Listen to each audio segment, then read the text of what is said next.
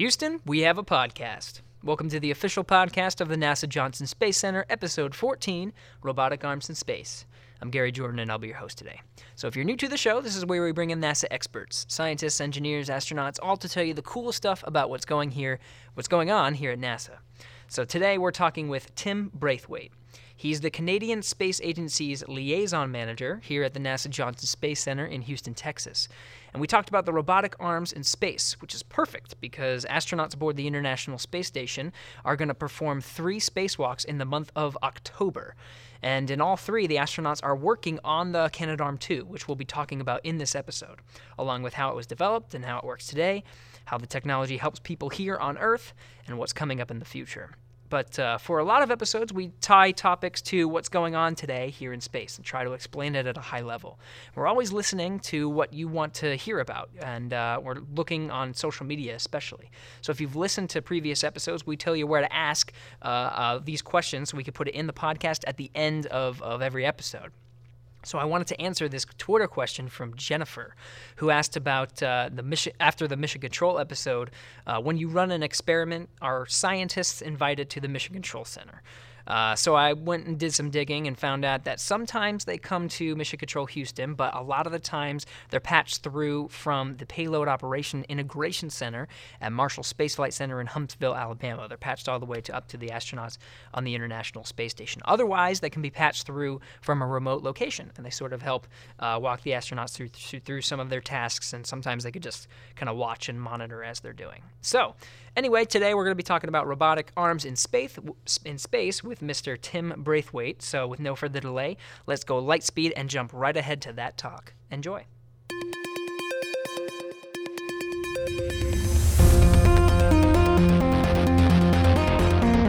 T-minus 5 seconds and counting. Mark.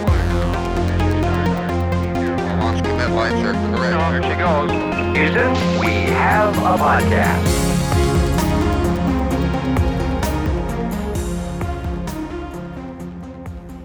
So thanks for coming on, and I know it's been particularly busy recently, especially because in the month of October we have a few spacewalks going up that are particularly focusing on robotic arms, right? Specifically the Canadarm2. Exactly. This first spacewalk, especially on Thursday the 5th, is pretty much entirely dedicated to replacing one of our 2 latching end effectors on Canadarm2. Okay, and what's a latching end effector?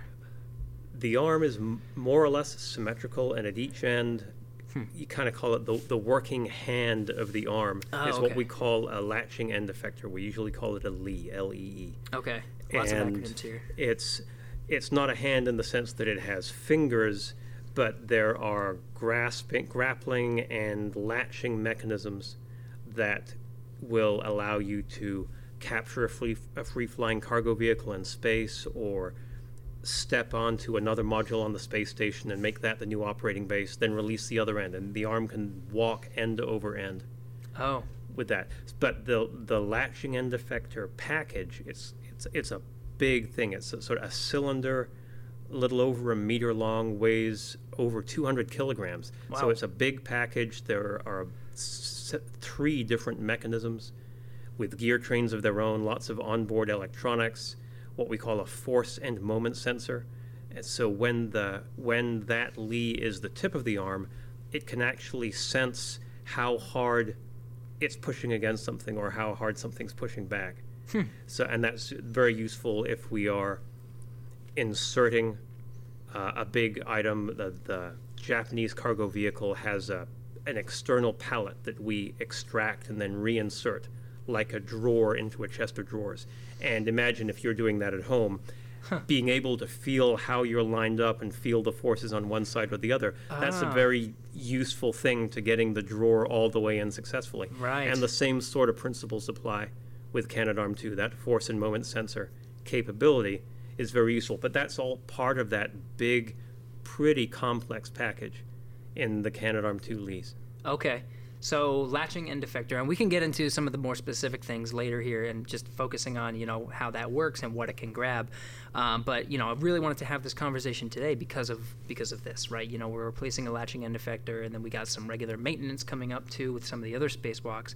But really, this kind of begs the question for just a robotic arm, the idea of a robotic arm in space. So if you can kind of give like a general overview of what a robotic arm in space does, because it is significant. Robotic arms do a lot of things, and often things, honestly, that you didn't necessarily anticipate. So going all the way back to the Space Shuttle program, when NASA was planning out its space shuttle back in the 70s, they started a dialogue with the Canadian government. This was actually before the Canadian Space Agency existed. Back then, it was the National Research Council of Canada. Oh. And they started a dialogue, and by sort of the mid-1970s, had an agreement going forward that Canada would provide what we called a remote manipulator system. And that's the robotic arm, that familiar arm that you see in all those pictures of the space shuttle. Yeah. And the first Canadarm, as we called it in Canada, flew on STS-2. On the space shuttle? On the very second flight. Wow. They flew an arm on that. There wasn't an arm on every single space shuttle flight, but that was the first one there was, and they deployed it and checked it out and started learning what an arm could do for you. The original concept was that they might deploy satellites out of the payload bay, catch satellites and either service them or bring them back to Earth. But what we saw over those first years of operation with the space shuttle was that they were thinking of things that they hadn't anticipated. I remember one case in particular, the space shuttle sometimes vented fluids out the sides. They just vented stuff overboard. And one time, the vent wasn't working quite right, and an icicle grew out of the side of the space shuttle. Ooh. And they were concerned about that. It might break off during reentry. It might be a problem. Yeah. So they planned this operation. No one ever imagined that they would knock the icicle off with the robotic arm. But that was one of many, and there were other things too, trying to throw a switch on the outside of a rotating satellite using the arm. Just things you hadn't thought of. And that's the great potential for flexibility that this sort of robotic arm can give you. You have a capability to go look at things up close because there's a camera on the end. Oh, okay. During the course of the space station program years later, we started capturing free-flying cargo vehicles. The very first one was the Japanese cargo vehicle, the HTV-1. I think that was in 2009. Okay. And that was years after the arm arrived on space station back in 2001. And all this work and actually some expansion capability of the arm to satisfy all the safety requirements so we could do that, have this big spacecraft gently fly up under the space station and sit there, and the arm would reach out and securely grasp it and then attach it to the space station. That's, again, part of that expanding capability that's been so neat. Yeah. You think about the human arm, right? You think about just the fact that it's got that joint, and then at the tip of it is a hand. And the hand is not meant for just one task, right? The hand is meant to do a bunch of different things and kind of manipulate.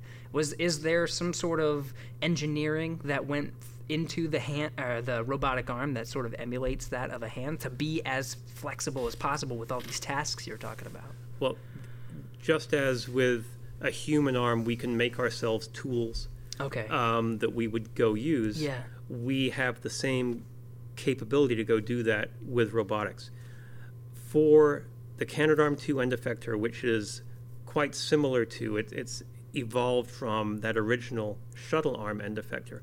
It was designed in particular to be able to release a satellite, to deploy it in space, and not leave any residual rates on it. It had to be able to let it go and not have it be moving or tumbling or anything. It had to let it go and it would be perfectly still. And they could back away without any rates on it.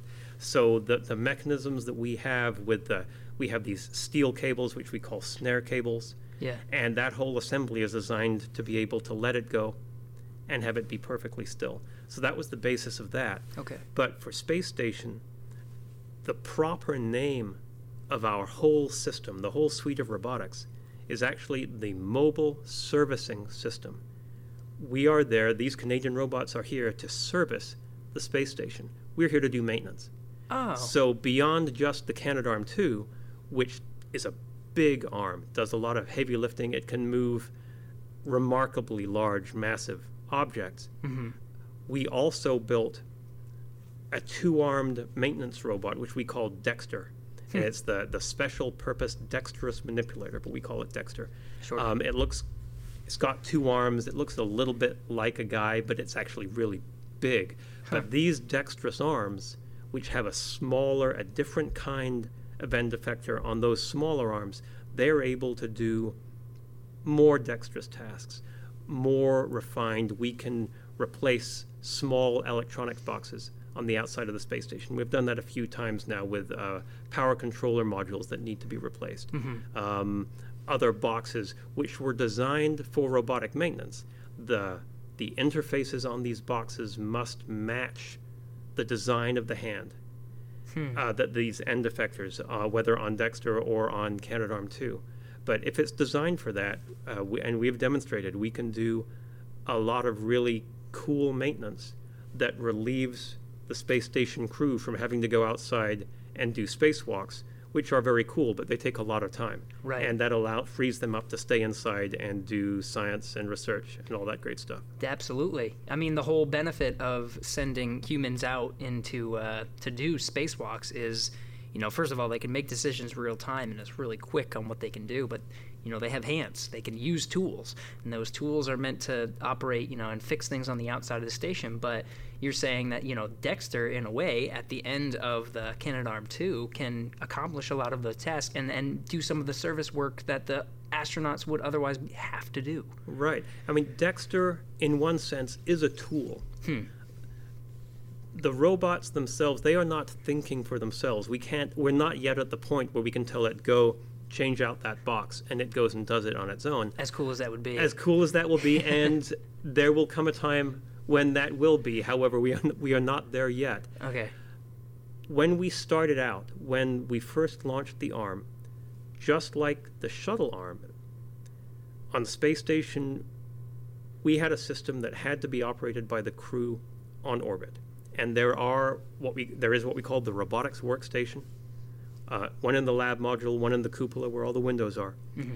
And the astronauts can be there and they can operate the arm. And they have hand controllers and they throw the switches and they have monitors that show the camera views from cameras on the arm, cameras elsewhere on the station. And what we realized actually after the arm was flown was that as much work as we do on space station, we could do this from the ground. We could remotely operate these robots safely from the ground. And during the course of space station assembly, and that was one of the great accomplishments, mostly for Canadarm2, was assembly of the space station. There were very few pieces of the big pieces on the U.S. segment of the space station, whether modules or big pieces of truss, that weren't handled by Canadarm2. Wow. Yeah, I mean, often the shuttle arm had to take these things out of the payload bay of the shuttle when it came up, hand it off to Canadarm2, and they would then be installed. And the station was built up in that way. So Canadarm2, in a very real sense, assembled the space station. Absolutely. But once we got past that, we realized we can do a lot of this work by remotely operating this system from the ground, especially when we operate Dexter. If we're going to go do maintenance, one of those power controller module replacements, doing it robotically can take actually quite a long time. All the end-to-end work, getting the spare, getting to the work site, pulling the old one out, putting the new one in, that can actually take a couple days, even in a long, complex case. And the astronauts on board are too busy for that. Yeah. So we went through this long process, a lot of it dealing with the safety processes, making sure we had what we call enough fault tolerance that no one failure could really leave us in trouble during the course of this, and established what we call ground control. And in fact, today, most of the robotics work that goes on space station is done controlling our robots from the ground, whether here at Mission Control in Houston, or we have a support control center in Montreal in Canada that connects here to Mission Control, and that one unified Canadian-American team operates the arm from the ground. Wow. And that's a tremendous time saving for the astronaut crew, but also an amazing enhancement for the whole program, because it allows us to just do so much more than we otherwise would. So when it first, so you mentioned, when it first launched the Canadarm2 to the International Space Station, it was working hand in hand with shuttle arms, right? You're talking about a handoff. That was all operated by astronauts, both the shuttle arm and the Canadarm2 from the space station? Absolutely. And at that time, we had 2 flight control teams, because we had the space shuttle robotic arm flight controllers. Yeah. And although it's also a big white arm that says Canada on the side, it's actually quite a different system under the skin. So we had those guys, those flight controllers who built those procedures, worked with the shuttle astronauts to make sure that that procedure would go just right. And then on the space station side, we built the procedures for our system, worked with that crew, and orchestrated what were sometimes fairly complex handoff operations. Huh. Yeah, I mean, you're talking about in space, traveling around the Earth at 17,500 miles an hour, 2 ships, like, pretty much traveling that fast together and handing off stuff to each other.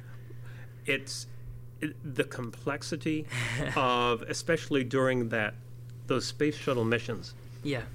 The whole day was timelined so tightly that everything had to go just right. And we've got in those cases, and this was what I used to do when I first came to Houston. I was working on the space station robotics flight control side. I was what they called a robo. That was the name of the flight control discipline. And you were in charge of the Canadarm2? Right. Okay. And we had to make sure that these 2 big robotic arms, well, first and foremost, never bumped into anything, including each other. So, monitoring the volumes that they're working in, maybe making sure that while one of them's moving, the other one's not. All of the steps that you would logically take, just to make sure that you know exactly where all the moving pieces are. Yeah. And a handoff, something that you and I would do trivially sitting here, handing a pen from one arm to the other. And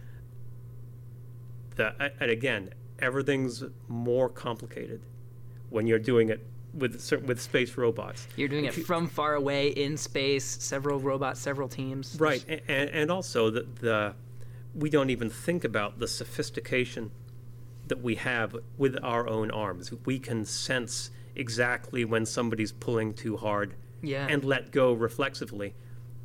The robotic arms aren't instrumented quite that well. So a lot of the work we do is to analyze, to make sure that the loads are not going to be so large that the arm gets damaged, or the operating base that it's working from gets damaged, or the payload that we're handing off gets damaged. Again, the complexity of that big picture is really remarkable. So, I mean, in space, though, you think about it, I mean, you don't really have to worry about gravity. So when you're handling these objects, what are you thinking about when handling large payloads? Well, and that's right, because there's not really weight, but there is still mass. Absolutely. And with mass comes inertia and momentum. Yes. And anything that you get moving, you're eventually going to have to slow down. And we have seen that maneuvering modules around. People often joke that these robots, gosh, they move so slowly. Right. And that's not to say that they couldn't move faster, but if they did, there would be consequences. We have seen you get modules moving really quickly, and all of that momentum then has to be taken out at the other end of the motion. You got to stop, yeah.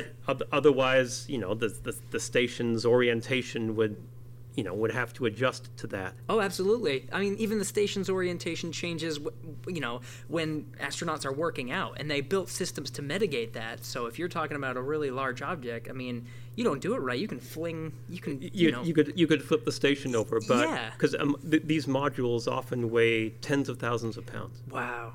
And again, we maneuver those with great care to make sure that we're managing that momentum in an intelligent way so that, again, the momentum doesn't get the best of us. So by managing momentum, that's where moving things slowly from point A to point B comes into place. Just right. Absolutely. I'm guessing there's some sort of special technique, too, in order to do that, right? Because you said, you have to start a motion, but then also stop. Is there like a slow acceleration and then a slow deceleration? Is there a fancy technique you guys use? I'm not sure how fancy a technique it is. Okay. You make sure you're not getting it going too fast. You want to... The arm is designed to move things in straight lines. If that is our desire, certainly if we are berthing a module into that berthing interface on the space station, it needs to go in right along that perfect aligned axis for the mechanism to line up properly. And we can do that. And again, that generally needs to happen pretty slowly, because if you push too hard, again, if you pushing that drawer into your chest of drawers at home, if you push it too hard, it's going to bang at the back. Or if you're pulling it out and it sticks and you pull harder and harder and harder, all of a sudden when it lets go, we've all felt that, all of a sudden it jerks out at us. Yeah. And we want to avoid that sort of momentum release on the space station. Absolutely. I mean, it seems pretty intuitive to us, right? If you feel something pulling too hard, then, pull a little bit harder or something, make it come out, do what you have to do, and you can make those decisions real time. But if you're designing a system to do that, you got to think about all these minute little things. I know, especially because I do commentary sometimes in Mission Control, and we'll do that for capturing cargo. So we'll capture a SpaceX Dragon or an orbital ATK Cygnus vehicle, and it'll have this motion where it captures, and we'll actually go off air for a little bit. Once it's captured, we'll say the capture time, and then we go off air for about an hour, maybe hour some change, and then we'll come back on when it's in berthing position, because it's this big procedure, where it has to turn, and we already know what's going to happen. So there's a little commentary we can add in between that.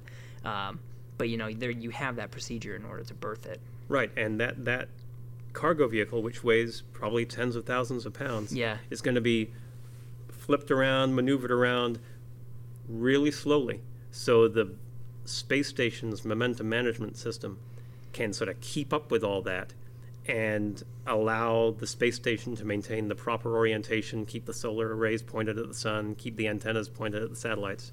Wow. Just a lot of things you have to think of.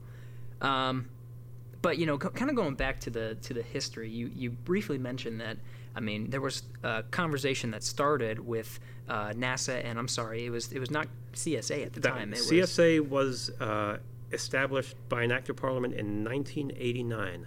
Oh, and okay. Before that, CSA, Canadian Space Agency, didn't exist. There was the National Research Council. Okay. And that was sort of the original science organization within the Canadian government that established that relationship with NASA, worked with Canadian industry to design and build what we called the Canadarm, the remote manipulator system. Yeah. And then provide that to be part of the space shuttle program. Okay. So why did NASA go and have this relationship with the National Resource Council? So what was it? Were you already inventing robotic arms? I think at that time the robotic arm was a relatively new concept. Okay. There were engineers who realized that this is something that they could do. The industrial group that was part of that, which included what was then called Spar Aerospace, who were the prime contractor for the robotic arm, they already had a history with antennae and space mechanisms that went on satellites. And I think this was a natural expansion of something that they could do. And it was a kind of a revolutionary design. It was certainly not something that had been done in space before. Absolutely. And once that capability arrives and you start using it, just as when you get a new tool at home, it's cool and you play with it. And once you start playing with it, then you really start to say, hey, I could use it for this. I could use it for this. And as I was saying before, when little contingencies come up, and you go, okay, well, let's go take a look at it with the arm. So you can get the arm in a new position it's never been in and point a camera to take a look at something. Right.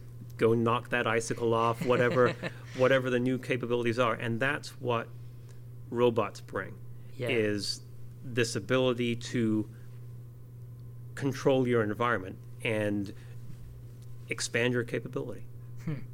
So whenever you said the first Canadarm flew on STS-2, right? That was relatively quickly. It was It was already on shuttle flights. So what did you start learning through that process of? I guess you went on more shuttle flights after that, right? The Canadarm1. Right. The original Canadarm. I don't know the proportion of how many flights it was on, how many it wasn't. Most times that they needed to deploy a satellite, sometimes the satellites there would be a mechanism that would just sort of pop it out of the payload bay. Yeah. But often, if there was a satellite capture that needed to go on, you needed the arm to have the shuttle fly up. The arm would then reach out, grab the satellite, and then maybe berth it into something in the payload bay. If there were spacewalks, you could put an astronaut in a foot restraint standing on the end of the arm and have the arm maneuver that astronaut around. Okay. Because again, in space, you're not standing on anything. You're not moving in the conventional sense that we are used to working on a work site here in 1G. Right. So there was just a series of more and more expansive capabilities, and there are actually some really neat photographs from those early shuttle missions. They were experimenting with building trusses. This was before space station, and they were imagining how space station might be built. Yeah. And some of those early concepts were sort of sticks and balls, and they would make these big trusses and maneuver them around. That's amazing. So when you're learning along this way, you have a need, for example, where it says, hey, we have something coming up where we're gonna have to probably put an astronaut at the end of this arm. So do you develop tools that it can interact with in order to make that happen, so they could put their feet in there? Right, and the arm would have needed to be fitted with some sort of socket or fixture, so what they call a foot restraint could be really securely attached, because the last thing you want is you put it on, but then when you're standing on it, it floats off. Yeah. So because it's all about crew safety, and the crew's got to be safely attached and then safely tethered in a redundant way, so they don't float away. But every time we have a new capability like that, often we have to look at the hardware and go, okay, what do we need to do and adjust or add? But the thing to remember there, on the Space Shuttle program, the Space Shuttle came home after its mission, whether it was 1 week or 2 weeks or whatever it was. Right. And the guys at SPAR would get that arm back, and they'd get to lovingly dote over it and see how it was doing. Yeah. And then prepare another arm. And there were a few arms that I think got rotated between the space shuttles. They could be taken off and put back on. Right, there are multiple shuttles, multiple missions. Right. Yeah. So that sort of adjustment could be made relatively easy. The difference between that and what we have now on Space Station is that Canadarm2 was launched in April 2001 on a space shuttle mission. It was attached to the space station, and it's been there ever since. Still working. Still working. Yes, still working more than 16 years later, and that's just a wonderful thing. And what we've really seen is that, especially in recent years, the pace of the robotics work has just been increasing. I talked about the free-flying cargo vehicles. The very first one, and what a milestone that was in 2009 with the first Japanese cargo vehicle. And then the U.S. commercial vehicles started flying, the SpaceX Dragon and the Orbital ATK Cygnus vehicles. And they did their demo flights, then they would start, and the pace has been increasing. So now we do we are capturing a free-flying cargo vehicle every month or two. That's right. We have 2 coming up in November. Right. This calendar year, 2017, all going well, we will have done 6 free-flying cargo vehicles. Last year, I think it was 5.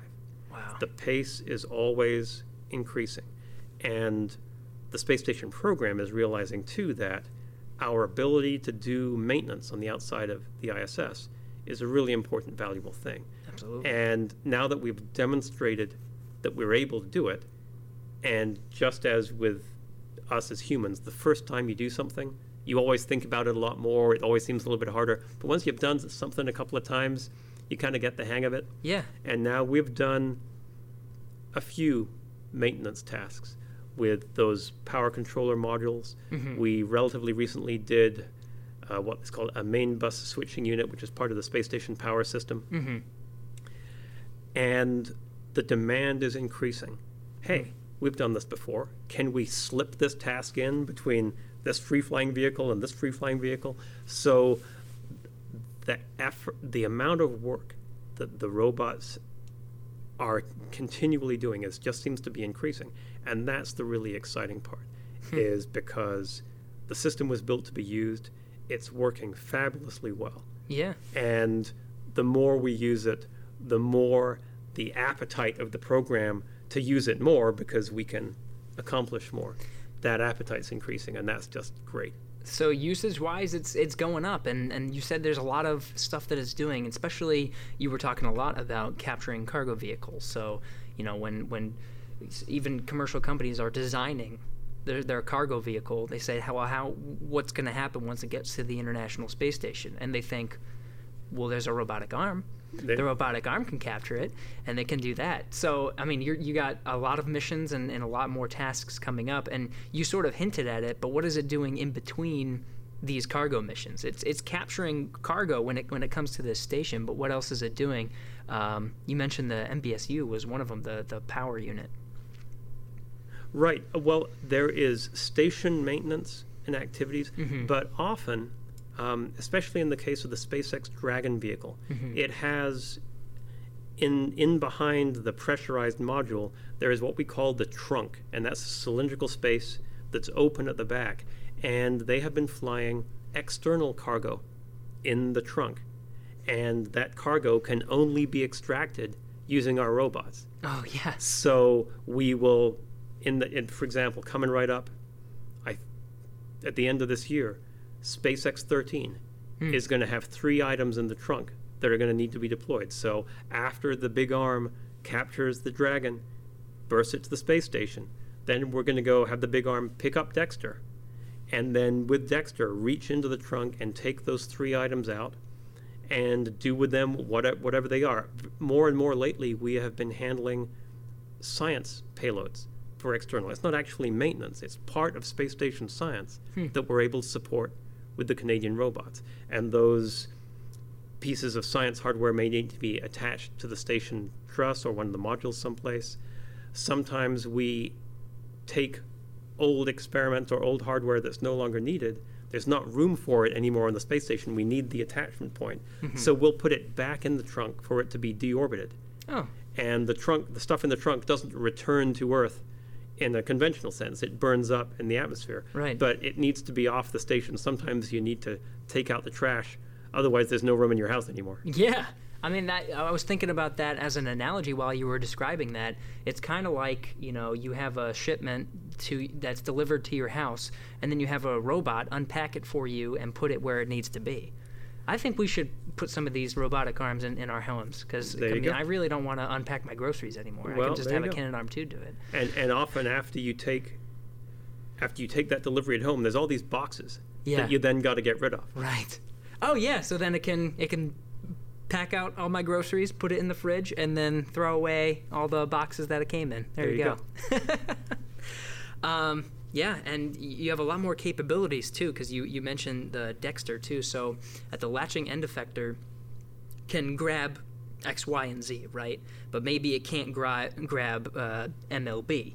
So, but if you attach the Dexter to it, Dexter can grab MLB, right? So is that kind of how it works? It has different things that it can grab, different fingers? Right, and with Dexter, we have a much more refined, precise capability. And given its size, it's over, trying to remember in my head, it's over 17 meters long, the big arm. Wow. It still can precisely position its tip to within a couple of centimeters. But with Dexter, those smaller arms designed with much more refined end effectors, the precision that is possible is actually kind of millimeter level. And we Wow. see that looking through, we have a bore sight camera in those dextrous arm end effectors, and we can see ourselves maneuvering down onto the grasp fixtures.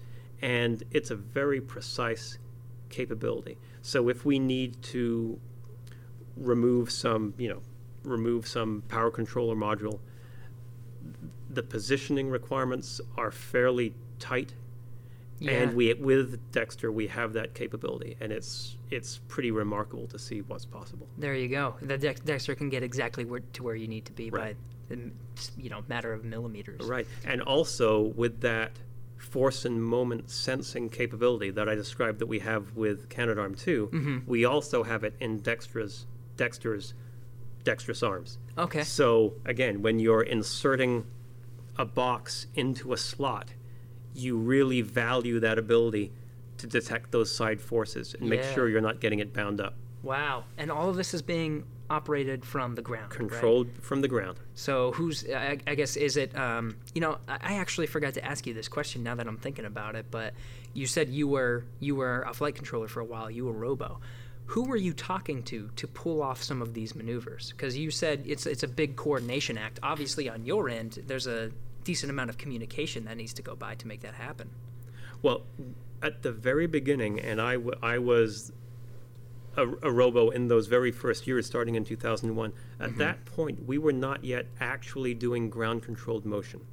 That didn't start until years later, until after I actually had moved out of that job. Oh, okay. We were still commanding our system, so we would power up the system up because there's no motion involved. But when you power up your computer, you push the button that starts the power. You might do the login. You might load software in a particular way. None of that actually moved anything. We send all of those commands. We could also pan and tilt the cameras, which is motion in a small way. Yeah. But for the flight controllers, the coordination is through the flight director. And for the Robos, it's Houston Flight. Okay. So that's our direct, real-time authority comes from the flight director. That's who we report to. Okay.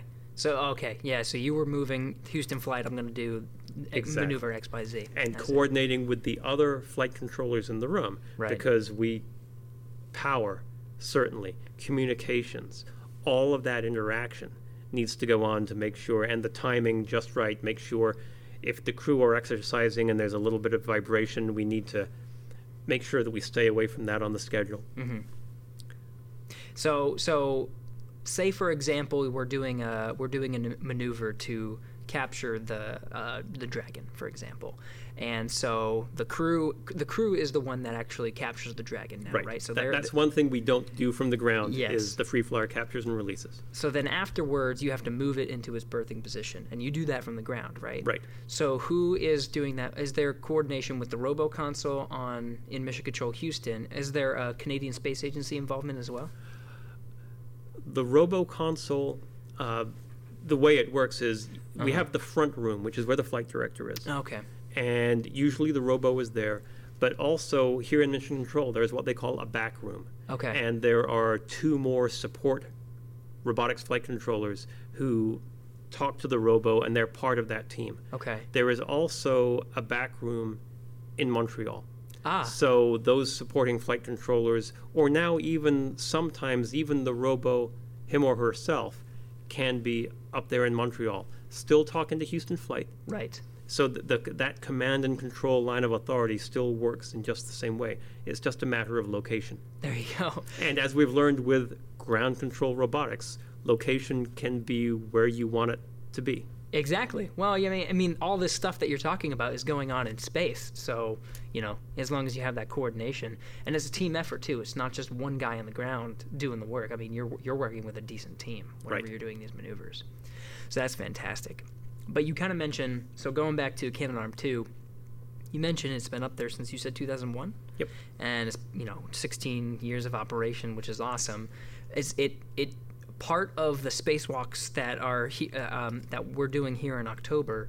are for maintenance, right? So it needs regular maintenance. So what's some of the stuff that we're doing over these spacewalks? Well, even the maintenance system itself needs to be maintained. There you so go. Here we are, and that's where we're going to be this Thursday. Okay. The latching end effectors, the LEs on Canadarm2, have done all this heavy work over all these years. And what we had started to see a few years ago, maybe 3 years ago, is we had started to perceive some degradation in the LE mechanisms. And we were able to monitor that. We see with some precision the currents and the rates on the motors. And we could see from that telemetry data down from the arm that some of the mechanisms were sometimes a little bit sticky. Oh. And we studied that a lot, Yeah. trended the data, and in 2015, that analysis led us to have spacewalking astronauts go out and lubricate these mechanisms in the Canadarm2 end effectors. So the guys went out in spacesuits, and they took a wet lubricant. It's sort of this gray goo, and they were able to put that into the mechanisms that were exposed on the latching end effector to mitigate that stickiness that we had been starting to see. Okay. And that did indeed improve things. We saw some improvement right after that in both cases. Yeah. But in the case of Lee A, there's two ends of the arm. We simply call it A and B. Okay. And in the case of Lee A, while there was some improvement, it still was kind of going downhill, and we could see that. Okay. And what we saw in August, I think it was August 22nd, we were going to walk the arm off to go, I actually forget what we were going to go do. We were going to walk off Node 2 onto our mobile base system, and the latches on Lee A actually stalled during the course of the grapple. Oh. And that's quite unusual. Okay. So there was a lot of discussion that evening on console in real time, and they released it, backed off. We talked about it some more and decided, you know what? We're going to defer this task. We're going to stay here on Node 2, because this is where we need to be in, at that point, I think it was just a couple of weeks away, we were going to unberth and release SpaceX Dragon 12, which Okay. was on board the space station at that time. Yeah. And handling the Dragon vehicles, we actually don't use those latches. We just use those snare cables, Okay. which is very much like the shuttle arm used to work. So we decided to stay there. We really wanted to protect that schedule. Right. So Get it the out visiting on time. vehicles can arrive and depart on schedule. Did that, released the Dragon, that went perfectly well. And since then, since we had been already talking about end effector maintenance, we were already working with the spacework experts here at JSC to start planning an end effector replacement. So that work was already going on. Okay. So when we had this latch stall with Lie, we sort of adjusted our plans, say, okay, we're going to go do Lie, we're going to do it right away so we can get Canadarm2 back up to, full operating potential so we can go do everything that we need to do. All right. So that got scheduled in for this Thursday. All right. So Lee A, is it a swap? Are you replacing it for a new latching end effector?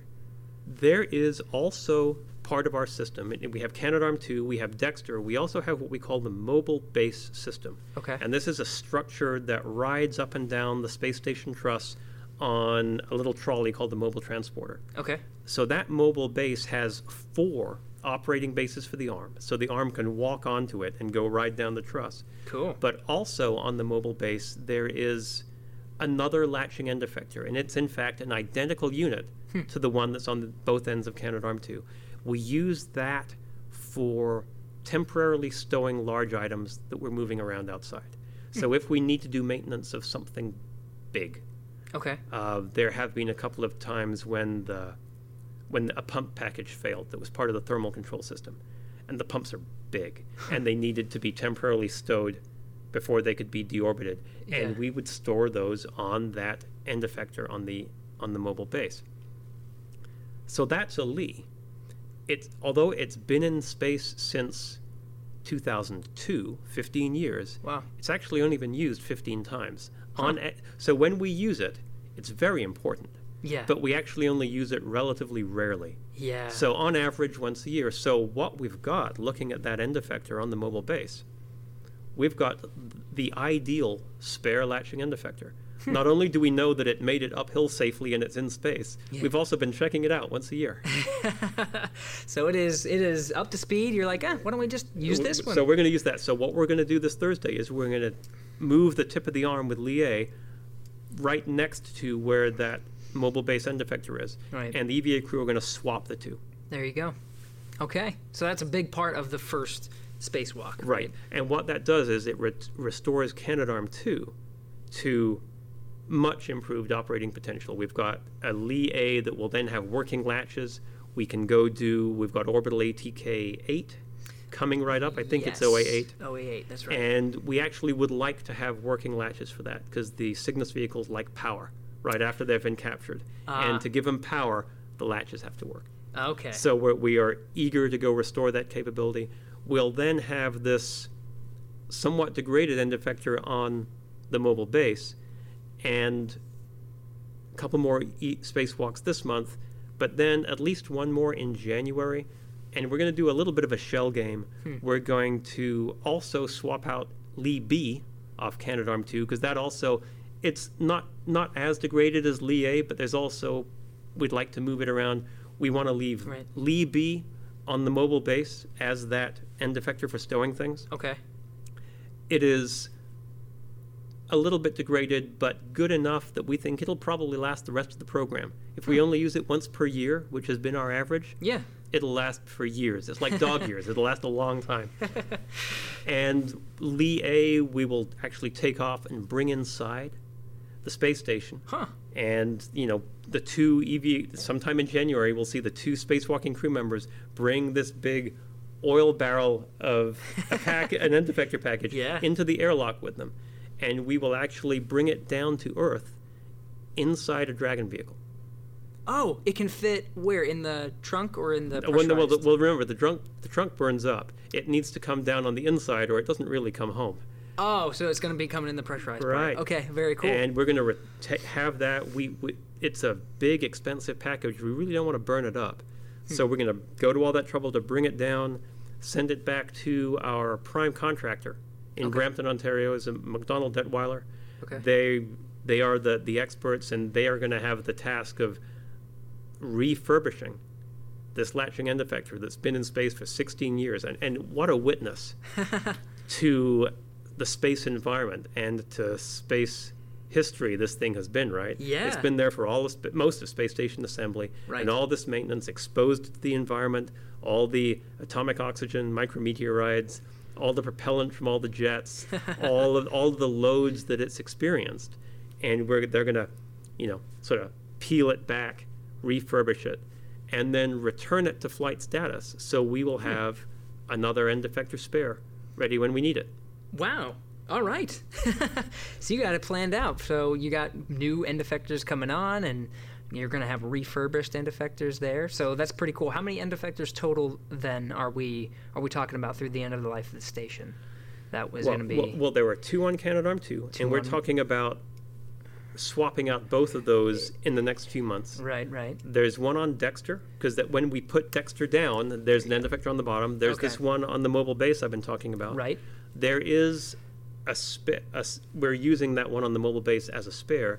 There is another actual spare stored on the space station truss outside. It's sort of in a box, safe, waiting to be used, and that one will go on to Canadarm2 in January. Yep. And we actually have another one on the ground right now that's probably going to launch in a few months' time. We call that our launch on need end effector. So you need to have enough of these things so that they can fail and you have time to replace them before you need another one. Well, it sounds like A and B, are the two that are on the arm right now. Right. It sounds like they've been doing a pretty good job so far. 16 years, given the complexity and, the harsh environment and all they've accomplished, it's actually amazing that they have lasted this long. I was on the program early on looking at those designs. We are pretty pleased that these things have lasted so long. We expected maybe we'd have to do maintenance like this earlier than we have. So no complaints. Absolutely. And it seems like you got a lot of plan B, C, D, all the way down too. That's the way we roll here in human spaceflight. Hey, that's perfect, right? Because you're saying, oh, we need this one's not working as well as it could. Oh, we got a spare over here and a spare over here, a spare over here. We'll take this one over here. So it's not bad.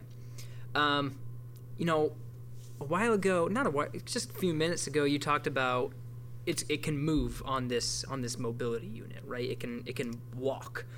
That is kind of a unique thing, right? So when you're thinking about a robotic arm, it's not just an arm that's on the side of the station and can grab things.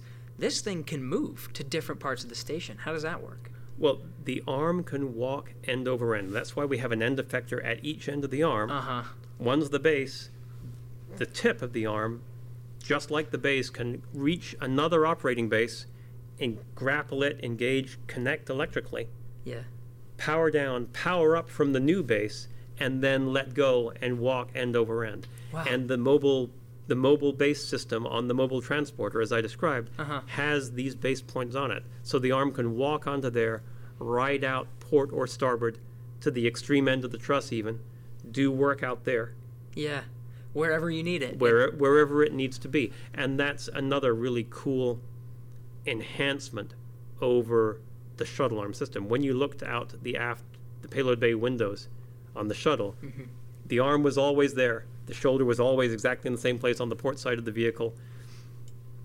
And this is a new system. It's a new environment. And the space station is a big, complex structure. There's all sorts of places you might need to be. And in fact, relatively recently, we even installed a base point on one of the Russian modules, what we call the FGB.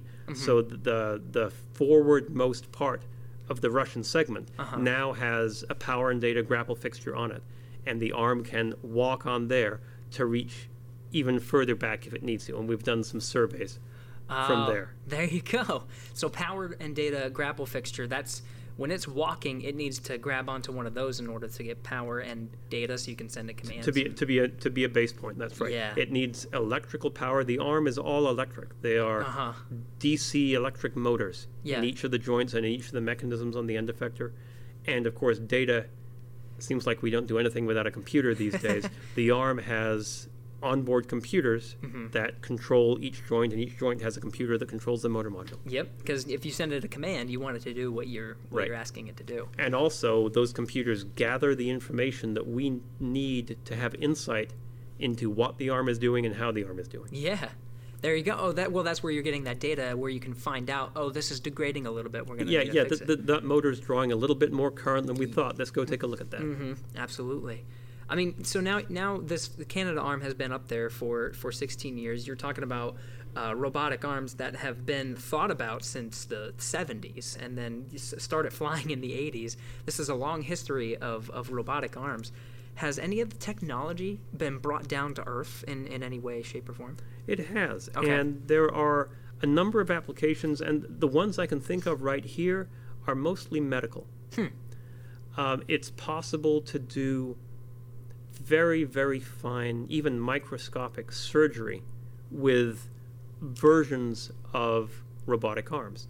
And the technology that's based on, as it turns out, is directly derived from the work that we've done on Space Station with Canadarm2. How about that? So there's a system that was designed in Canada called NeuroArm, which has done brain surgery. And there's a growing list of people who have been helped by that. There's a smaller pediatric version called KidsArm. Wow.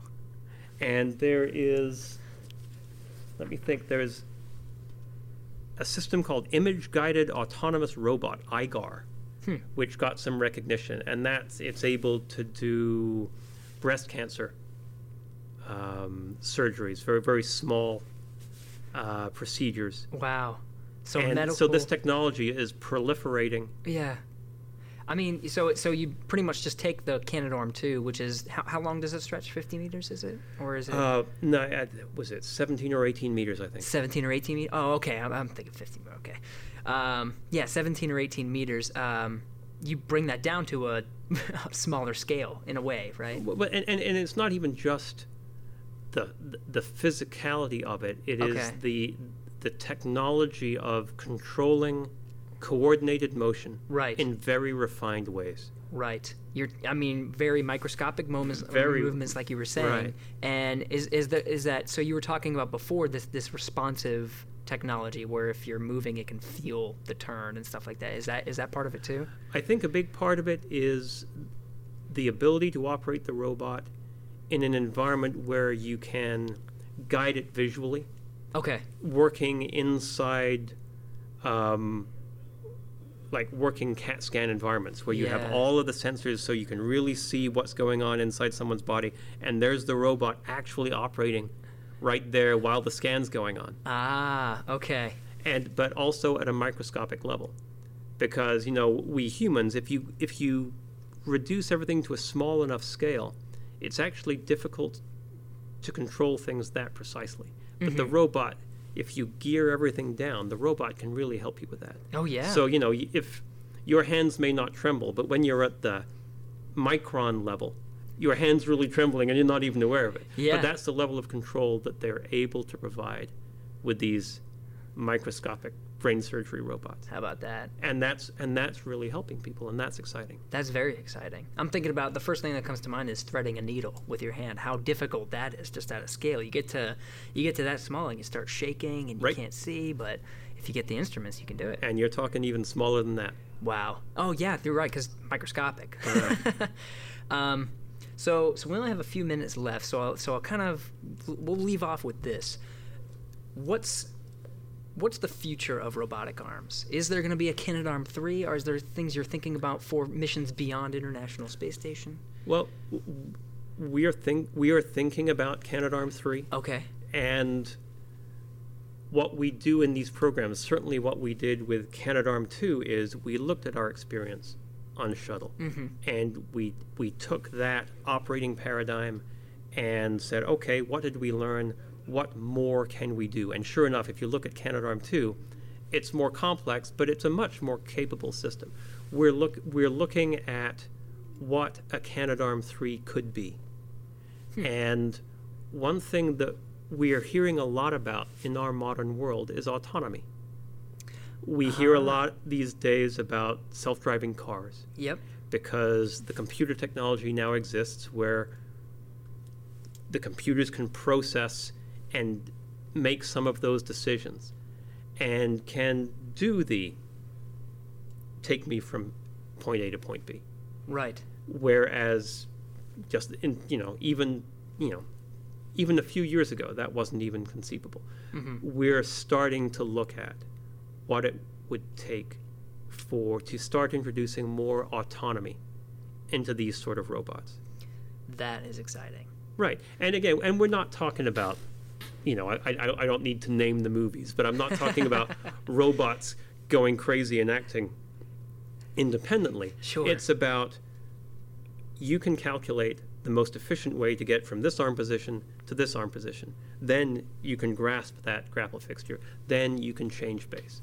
And the ability, practically speaking, is there to go do that. And we're starting to look at how we might introduce that into a space environment. How about that? That's pretty exciting. Automatic. And again, that's an enhancement in terms of saving time. We're already saving time for the astronauts because the ground is doing it. Yeah. But now we can actually save time so that the ground controllers don't have to be there for every single step, every single command. And indeed, these days, if we lose comm with the space station, if there's what we call an LOS, a loss of signal period, right, we have to sit and wait. However, what if you get your command in before you lose comm, and the robot could be there waiting for you at the end of its maneuver, waiting for you when you come back in? Because loss of signals can get upwards of tens of minutes. So you come back and it's already part of the way through the job. That's not bad. It really depends on what's going on. But yeah, and As you start to go further afield, if you're talking about, well, even the moon, but certainly Mars, where the latencies, the radio delays are such that sending a command and then waiting to see that it completed correctly before you send the next one, Yes. if the round trip for that is 40 minutes, then that's really going to slow everything down. But if you can tell your robot, go move from here to there, and check back with me when you're done, that's just going to introduce a capability. It's not just making it more efficient. It gives you a capability that you didn't have before. How about that? That's really exciting. Can't wait. Is there a chance the Canadarm3 is going to be an International Space Station sort of thing? No, I think we are going to use the the Mobile Servicing System, and Canadarm2 as sort of a test bed for that technology. Oh, we okay. have this amazing environment where we have a monitored environment. We have things that need doing. Yeah. We have the ability to maintain it because there's astronauts. And also, sometimes we do robotic self-maintenance. We have replaced a few of our own cameras with the robot. and that's really cool. Yeah. But we have this environment that is really ideal to develop some of that next generation exploration technology. And we're starting to look at that. Wow. Very exciting. All right. Well, Tim, thanks for coming on the show today. It seems like a pretty decent kind of overview of robotic arms, history and capability, future. That's awesome. Thank you very much. It's a pleasure to be here. There's a lot going on. Absolutely. Well, so for the listeners, if you stick towards the end of the podcast, we'll talk about, Tim and I kind of mentioned the spacewalks that have been happening, or that are going to happen here in October. So you can talk about that, and then where to go for questions and ideas. So thanks again, Tim. Thank you.